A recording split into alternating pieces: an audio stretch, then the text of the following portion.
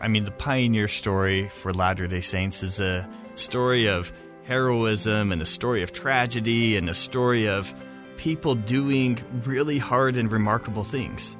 These people were motivated by a sense of gathering and building a community, right? That this is a religious enterprise. These are people who feel called by God. Of course, it's not enough just to arrive at the location. The actual migration was a matter of months. The staying here and the building the kingdom, in some ways, that was the hard part. And that took years and year after year after year of working together and working to build the Zion that they had envisioned, right?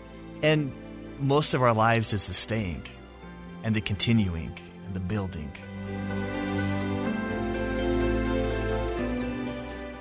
I'm Sarah Jane Weaver, editor of the Church News. Welcome to the Church News Podcast. We are taking you on a journey of connection as we discuss news and events of the Church of Jesus Christ of Latter-day Saints.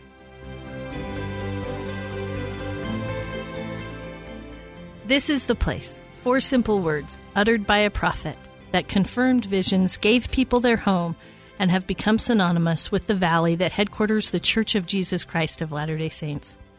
On July 24th, 1847, Brigham Young spoke those words as a company of pioneers arrived in the Salt Lake Valley, where the church finally settled, building a community and a temple. Now, 175 years later, we celebrate that momentous occasion, the pioneers who made that journey possible, and their spirit and legacy that continues today. This episode of the Church News Podcast features Matt Groh, Managing Director of the Church History Department. He joins us today to talk about this important anniversary. Welcome, Matt, to the Church News Podcast. Thanks for having me, Sarah. Well, as we mentioned, this year marks the 175th anniversary of the pioneers entering the Salt Lake Valley. What is so remarkable about that journey? Well, as a historian who does church history, you can't help but be excited as Pioneer Day comes, especially an anniversary Pioneer Day. It really is a remarkable achievement that between the years 1847, when Brigham Young led the Vanguard Company, until 1868, the railroad's going to be completed the next year, some 60 or 70,000 Latter-day Saints crossed the plains to Utah. It's a remarkably successful overland migration. It's one that's focused on bringing an entire community. This isn't a settlement of the West where it's single men heading out first to seek their fortune and to begin settlements. This is a settlement of entire communities, the old and the young, men and women, children, people with disabilities. The entire community moves. I think that's one of the most remarkable things. And then that is done by faith, right? That this is a religious enterprise. These are people who feel called by God to gather into a community and to build the kingdom of God. And Brigham Young was sick on July 24th in 1847. If he had been well, we might have celebrated that day on the 22nd. Is that correct? That's right. When Brigham arrives in the valley, they're already exploring and beginning to plant some crops, and he's a little bit behind. And yet, from that moment, there grows a legacy that we still celebrate today. What is it about the pioneer legacy that matters so much to us? Well, first of all, I think it's just a remarkable story. It's a story of heroism and a story of tragedy and a story of people doing really hard and remarkable things. So first of all, there's just this narrative power to this story.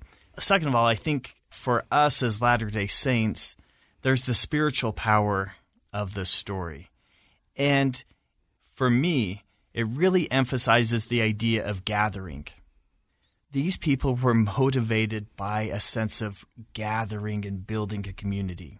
And we do that differently as Latter-day Saints today, but that idea of gathering, as President Russell M. Nelson teaches us, that idea of gathering Israel is still so central to who we are as Latter-day Saints. And everyone wanted to come to Zion. What was it about this idea of Zion that compelled them forward? Well, so people of one heart and one mind. People where there's righteousness and there's no poor among them, right? So the scriptures and the modern prophets gave Latter-day Saints at the time a vision of what was possible, of a community where there would be cooperation and love and the gospel. And these are people coming from all areas of the United States, lots of areas of Europe, some areas beyond.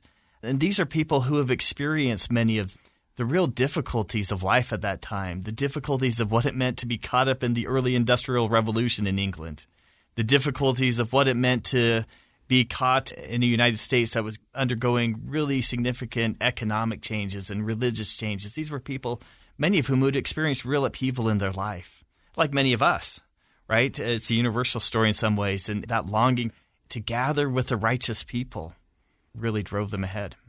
Well, and I think sometimes we think of this story of all of the pioneers moving west, and we forget what was happening at the same time in the United States. Yeah. Can you give us some context for everything that was going on as the pioneers were moving westward? Yeah, that's a great question. So, of course, the Vanguard Company, led by Brigham, leaves in 1847. This is a time of tremendous economic change in the United States. The United States, in some ways, is growing closer together with better communications and better transportation, the beginnings of industrialization. It's also a real time of division.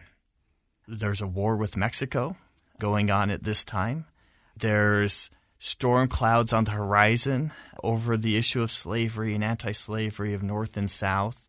And so there's real upheaval already going on in the United States and a sense of more to come. When I think about my own pioneer relatives, when I read about my ancestors' story, the thing that surprises me the most, they came from England and from Scandinavia. And of course I expected the journeys to be hard and them to make sacrifices. What surprised me was how much fun they had. Yeah. The joy they had in gathering and being together and having a common goal. And that is really true of the Pioneer Trail itself. I mean, sometimes as Latter-day Saints, we have, in a very appropriate way, honored those who lost their lives on the trail. And sometimes I think that has made us feel as if the trail was just one day of arduous danger after another.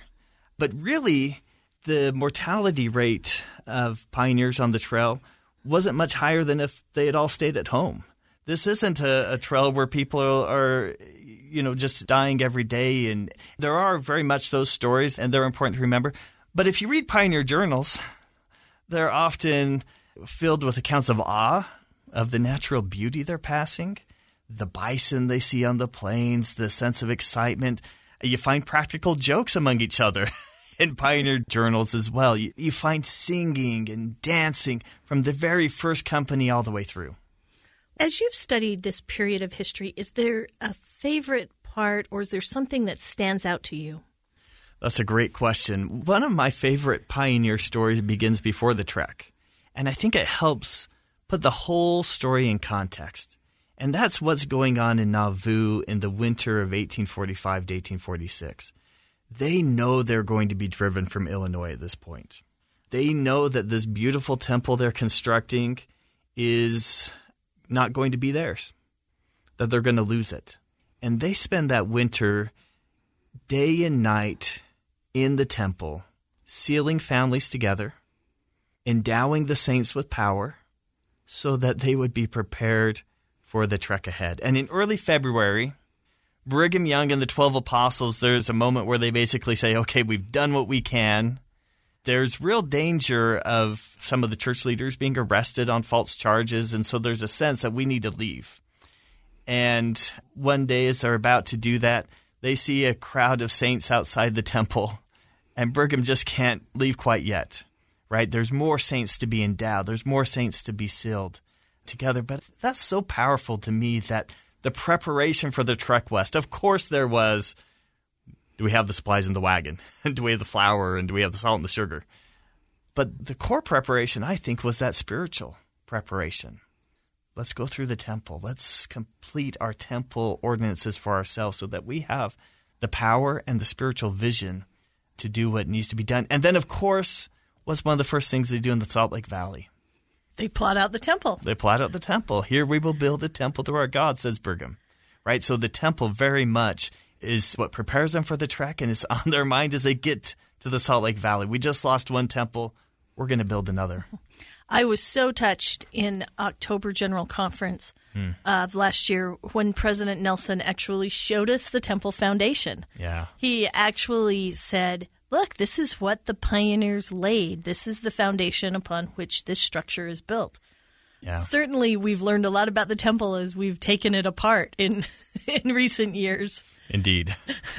But it actually does give all of us a glimpse of the great sacrifice. You can't look at that building without just being so grateful for people who built it without the help of modern construction tools and machinery. And that was recognized so early on. As other people came through Salt Lake City, they consistently commented on, this is a beautiful city. There's order and cleanliness and great achievement here in terms of the buildings and in terms of the streets. Our people, the Latter-day Saints, always had this great sense of how to build a community. And one of the things that stands out to me about the pioneers as I read about them are the strength of pioneer women. Can you speak to that? Oh, certainly. One of the things that set the Latter-day Saint migration apart was the participation of women, was the participation of families. Old and young, they came together. And some of my favorite stories are really about the pioneer women and their strength. I was reviewing a story last night that my mom has written on one of our ancestors. Her name was Anna Rosina Stuckey, and she was baptized in a little town in Switzerland and married a widower there and brought him into the church, and they had 3 children. And after he died in 1882, she comes to the United States with an 8-year-old who's suffering from epilepsy.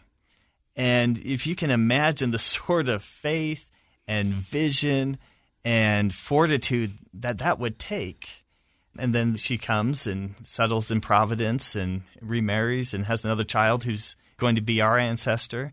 And oftentimes, we don't hear the women pioneer voices as much as we do the voices of the men. And part of that's a matter of record keeping. Men tended to keep better journals, more public discourses. But one of the things I've really loved at the Church History Library where I work is that we have hundreds of minute books from the 19th century, from the Primary and the Relief Society.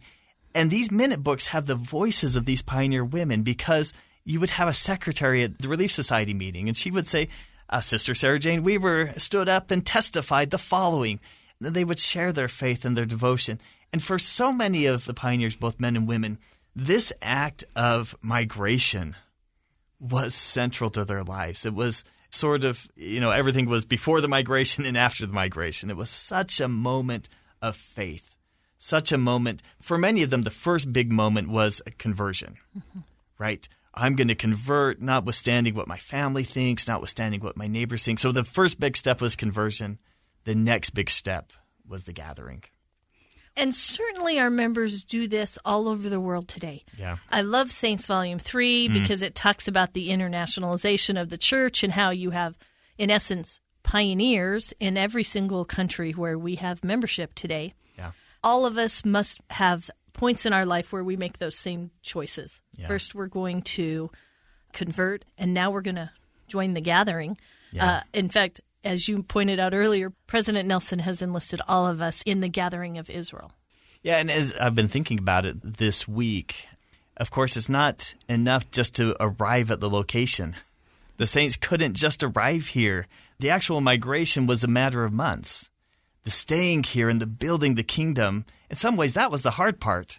And that took years and year after year after year of working together. And working with people can be hard. And working together to build the Zion that they had envisioned.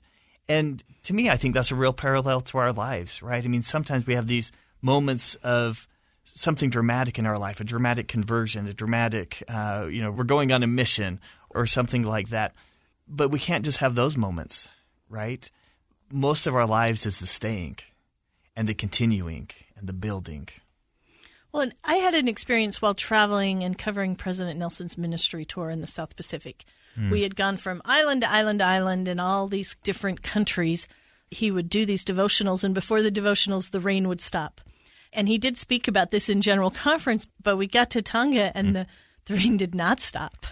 I kept waiting for the rain to stop, and the amazing, dignified Tongan saints had been sitting in the rain for like 3 hours by the time the devotional began. And you start to wonder, what's wrong? Yeah. Is faith not strong enough here to stop the rain? And President Nelson stood up and in essence said, sometimes our faith stops the rain. Most of the time it helps us endure the storm. I think that is such a pioneer legacy thing that even though we have great faith, it doesn't mean that we won't be in the middle of some pretty hard storms. Absolutely. And I love what you're saying about the international pioneers, the pioneers all over the globe.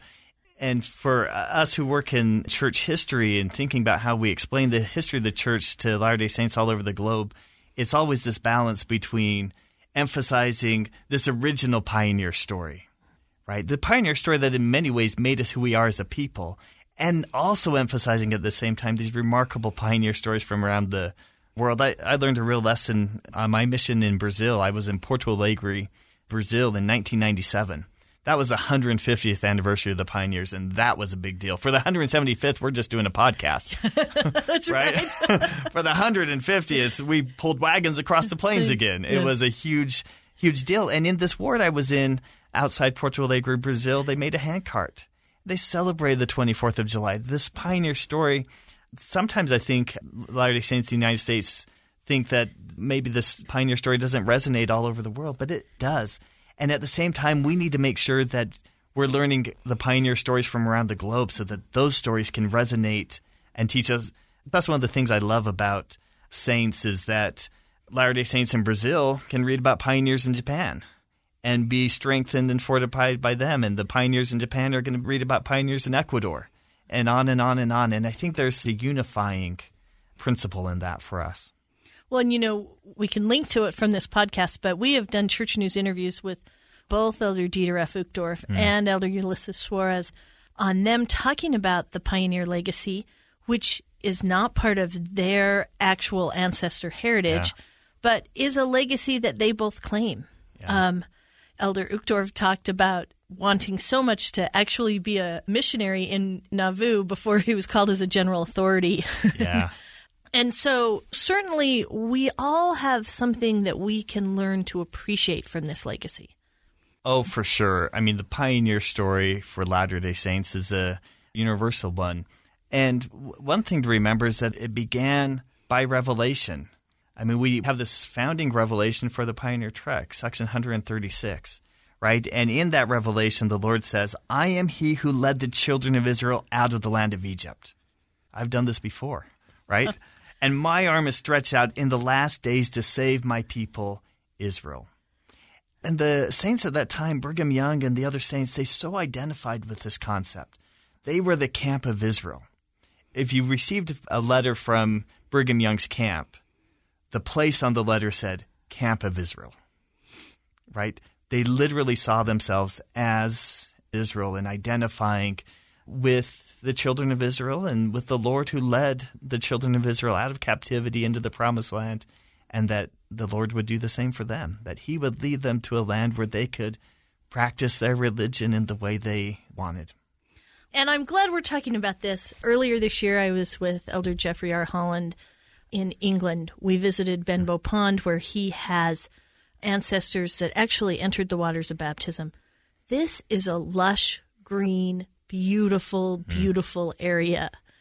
Those ancestors came to Salt Lake and were ultimately sent to settle in St. George. I have to think that must have been a disappointment to them. I can't even imagine what they thought when they realized, wow, this is where I'm supposed to farm? Yeah. Yeah, no, I mean, sometimes we think about the migration as the actual pioneer trek, right? Leaving winter quarters, arriving in Salt Lake City. But we have to remember on the front end, these people are leaving a little town in England, traveling to Liverpool, sailing across the ocean, either going to New Orleans or New York City, traveling by land or water to winter quarters. So by the time they get to winter quarters, they've already been on a trek, right? Yeah. And then after they arrive in Utah, most of them don't stay in Salt Lake City, right? And most of them are asked to go places that they're operating totally by faith. Yeah. They've never seen this place. And yeah, you can imagine some of them had some difficulties. Yeah, I suspect many of the communities in the Pioneer Quarter, as they settled, it might have felt like a whole new trek to try and get water and establish communities. And Absolutely. Yeah, the pioneer moment wasn't just the 3 months on the plains. So let's break this down as we celebrate this pioneer moment. What are the principles that we should be applying to our lives today? Well, one, I think, harkens back to the saying at the sesquicentennial. You can see this saying on many of the pioneer grave sites today, faith in every footsteps. I mean, I think that was profound, what President Hinckley led the church to think about at that time, faith in every footstep. I mean, it really is remarkable to think how they were motivated by faith, right? Not knowing what it was going to be like. Even the Vanguard Company, led by Brigham Young, had a general sense of where they were headed, but not a lot of specifics. And every Latter-day Saint who started that had a general sense of where they were headed, but not a lot of specifics. And I think that's like most of us in so many aspects of our life, right? We may have a general sense, but we have to have faith to keep going every step of the way. You know, I think another principle that you touched on earlier is this idea of the storms in their lives. And the pioneers, we joked a little bit about the fun they had, and that was true.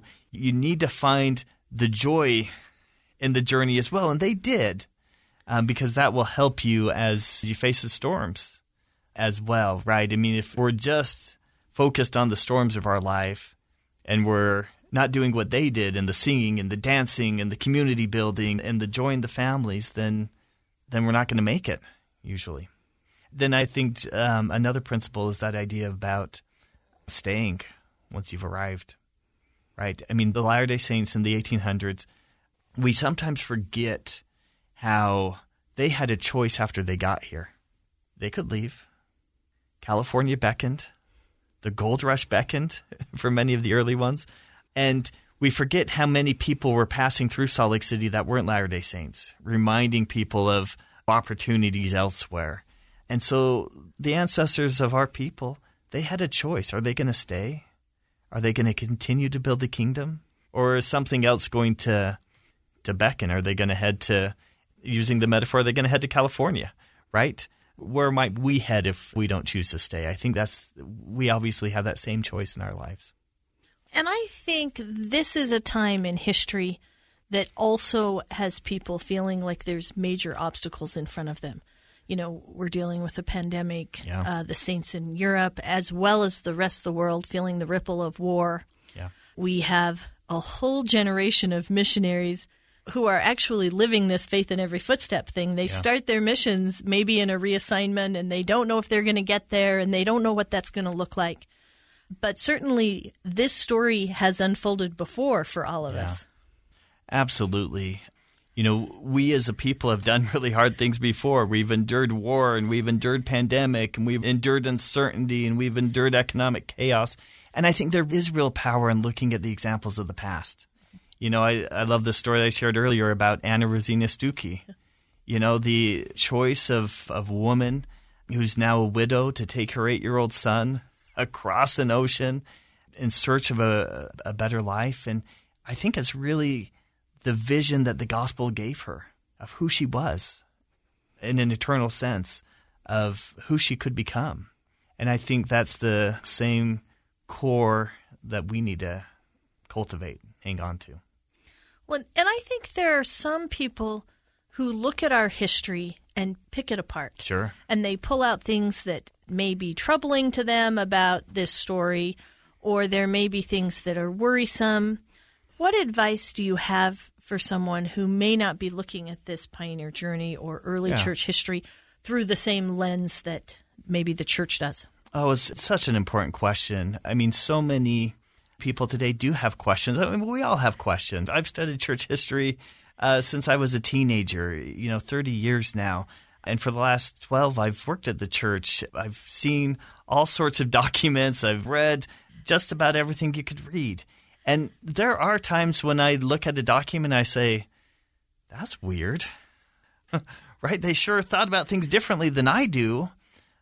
But I can really testify that as I've read the documents, as I've devoted my life, the vast majority of our story is a story of faith.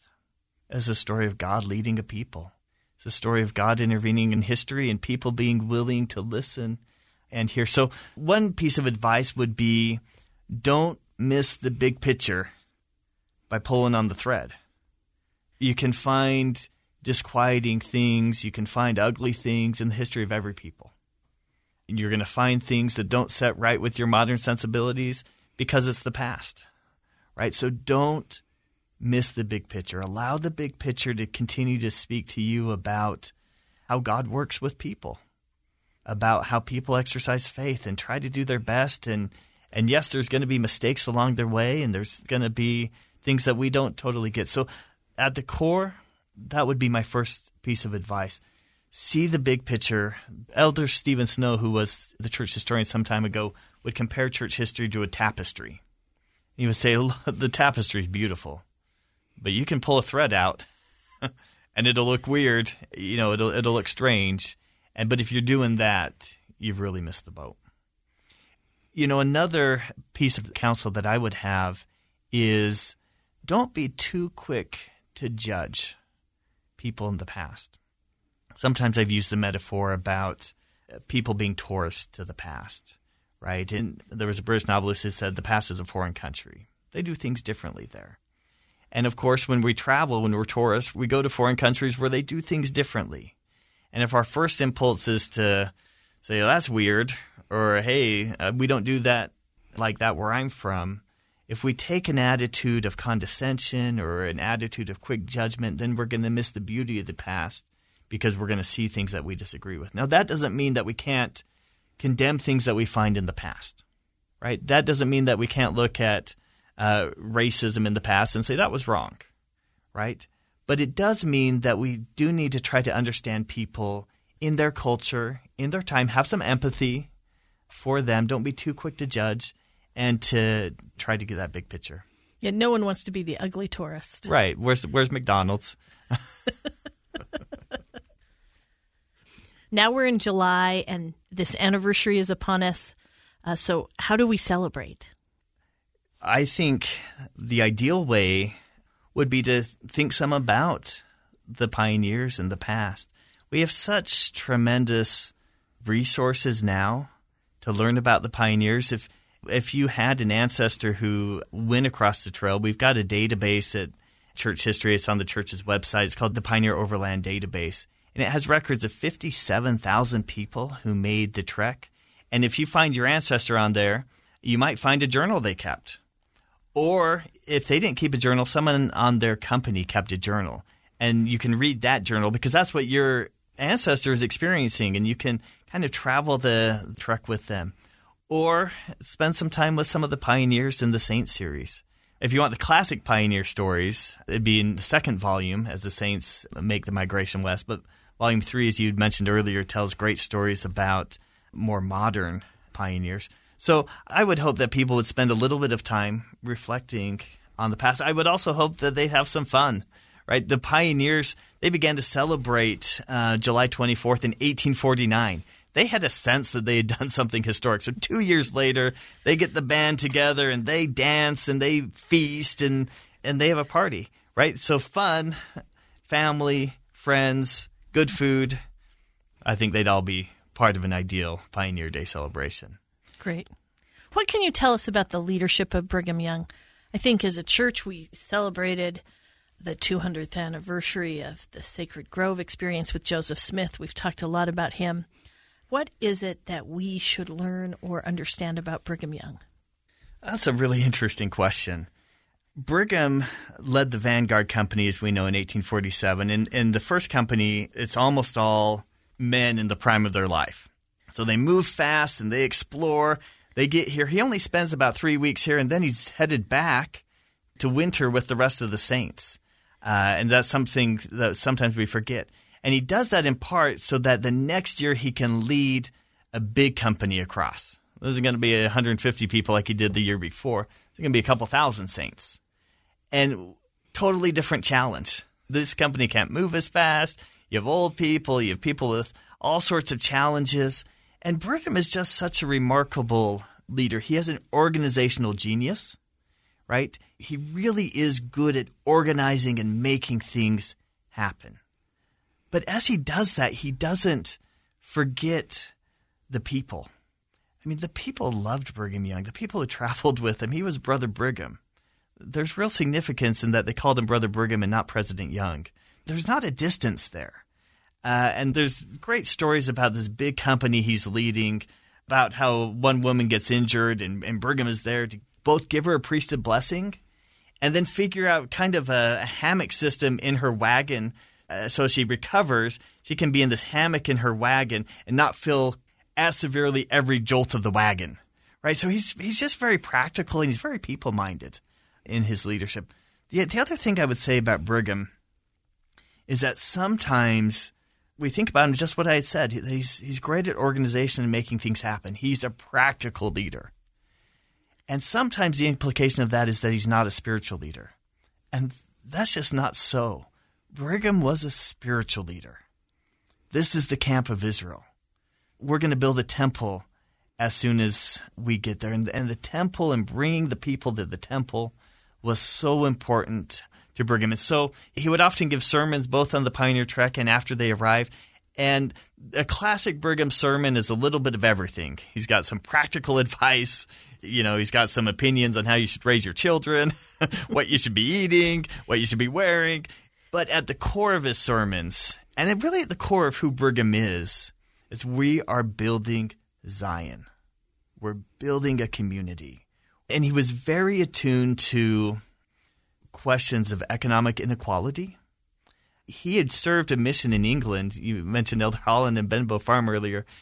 Brigham's experience in England had shown him what it meant to be truly poor. He'd worked with the truly poor and really just some of the worst effects of the Industrial Revolution, and he always kept that with him. His design that they would build would be a place where you would not exploit people as he had seen people be exploited. And so Brigham, I think, is this wonderful mix of the practical and the spiritual. Well, and so he is such an important part of the legacy we celebrate when we celebrate the founding of this area. Yeah, and I love both the idea of focusing and celebrating Brigham and Parley Pratt and John Taylor and these great leaders we shouldn't forget, as well as remembering the other Latter-day Saints. The other day I was reading one of the great sermons in church history ever, I think, and is J. Reuben Clark. It's at the Centennial in 1947, and it's called To Them of the Last Wagon. And he describes what it meant to be in the last wagon. If you're in the last wagon, you're going through mounds of dust every day, right? And you're sort of falling behind, and you're doing the best you can. And he said we need to honor and remember all of the saints. Yeah, I'm sure I would have been in the last wagon. That's my legacy. Well, as we conclude today, we always wrap up each of our Church News podcasts by giving our guests the last word and by having them answer the same question. Okay. And the question that we ask everyone to answer is, what do you know now? So, Matt, what do you know now after studying the legacy of the pioneers? What I know now about the pioneers, as I've read their records, as I've thought about what it meant for them to take this leap of faith, is really how remarkable it was for God to take average people from across the globe and bring them together, to gather them together, and have them do something extraordinary, which was both the Pioneer Trek and then to build Zion, right? And what I know now is that that's what he's trying to do with us. Take us where we're at with our flaws and our limitations and our desires to do good and be righteous and contribute. He takes us where we're at and he gathers us together and he asks us to build Zion. And I think there's great power in looking at the past. The past for me is so faith-affirming as I see what they did and what God did with and for them. There's real power in the spiritual concept of remembering. And as we remember, we tap into some of that spiritual power they had. It gives us a little bit of boost in our own lives.